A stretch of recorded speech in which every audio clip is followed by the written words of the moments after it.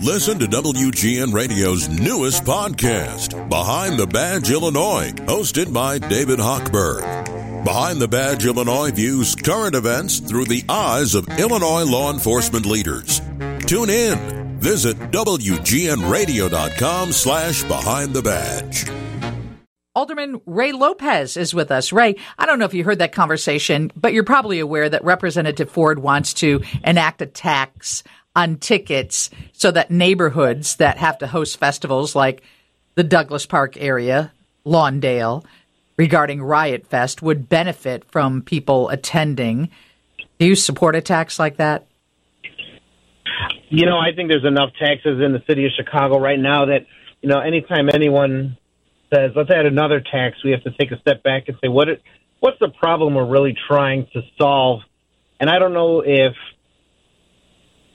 generating a 2% tax to go to a not-for-profit that isn't necessarily in the neighborhood is the right way to go on that matter. Thank you for responding to that. I got to say I agree. But we have you on to talk about the migrants. You were at a meeting last night. Tell us about that. How did it go? Well, first off, happy Wednesday, Lisa. It's great to talk to you and your listeners. Yeah, we had a meeting at Gage Park yesterday because I'm committing my Gage Park Fieldhouse to be a processing center for the migrants and asylum seekers that have been shipped here and that undoubtedly will continue to be shipped here. Right now, there's about 150 migrants in police districts across the city, and it is my hope that by opening up Gage Park Fieldhouse, we'll be able to clear out all the police districts in Chicago so that we can process these individuals, get them screened for health, and then get them into more semi-permanent housing. The reaction was mixed, but I think that overall, for those that were in attendance from the impacted community, the response has been very good. All of us know we have to do something, and they're tired of politicians and leaders pointing fingers and not actually moving the needle on this subject. And I saw that right before your meeting, another couple buses arrived. Did they arrive yesterday? And how many migrants are we up to now that have arrived in the city of Chicago? Compliments of our friends in Texas or Florida. We are over 11,000 migrants and asylum seekers that have descended upon the city of Chicago. And yes, 4 more busloads just arrived from Texas. But I want to say that, you know, while the politics of the day involves, you know, Florida and Texas and whatnot, this has been a failure of the federal government nearly 4 decades in the making. And even right now, President Biden's own U.S. Customs and Border Enforcement in Texas is assigning people to asylum cases here in Chicago in 2029. So it's easy to point fingers at those two, and I'm not necessarily fans of them, but the entire federal system is in complete disarray right now. And, you know, our president, our senators, our congressmen, they're all getting off easy right now, talking about TikTok and other baloney when they should be talking about the matter that's impacting all of us that they expect Chicago taxpayers to pay for, which is the migrant crisis. Let's talk about respite centers. What is the difference between a respite center and a traditional shelter? Well, a shelter is more long-term. Shelters allow people to stay there, you know, generally speaking, you know, for months and months at a time.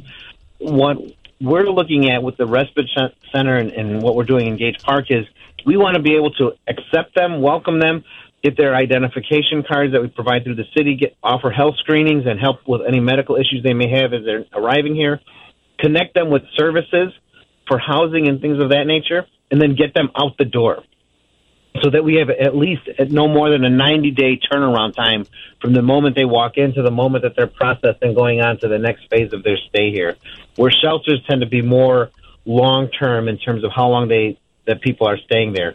What we're proposing in Gage Park is to be a quick turnaround to get them processed, get them ID'd, get them some health screen, and get them on to the next phase of whatever's coming next. Hey, Alderman, I want to give you your props because last time you were on with Lisa and me that I kind of gave you some grief for complaining about the situation and not coming up with solutions in your neighborhood, and you certainly have done it this time. So good for you. Well, to be honest, you know, we proposed this in May 18th, several weeks ago. And I've been trying to both be critical of how our spending is going, but also offer solutions. And I think that's what everybody needs to understand about government is that you can be critical as long as you're still being helpful. And I told my community yesterday, and I've told them numerous times that, these kind of investments that we're making in the short term to help the migrants, once the situation resolves itself, those same investments will be available to the greater community as a whole. So, we have to look at this for both a short and long-term perspective, but it can't fall just on certain communities.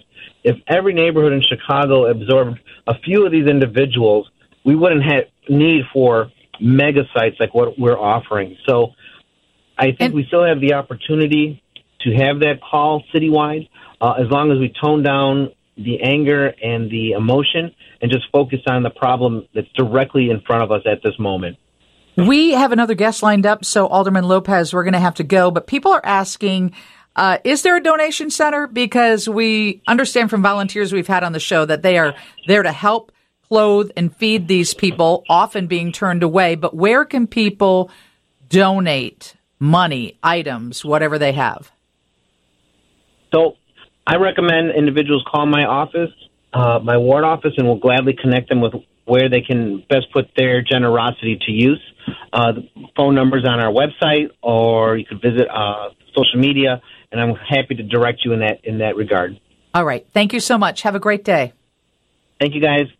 Alderman Ray Lopez from the 15th Ward. Coming up next, we'll talk to Carrie Shepard, a reporter for Axios. She did a piece on the first NASCAR street race ever in the 75-year history of NASCAR. As you know, that's happening in Chicago. We'll talk about that next. First, Gabe's in from Mary, and he's got a look at weather and traffic.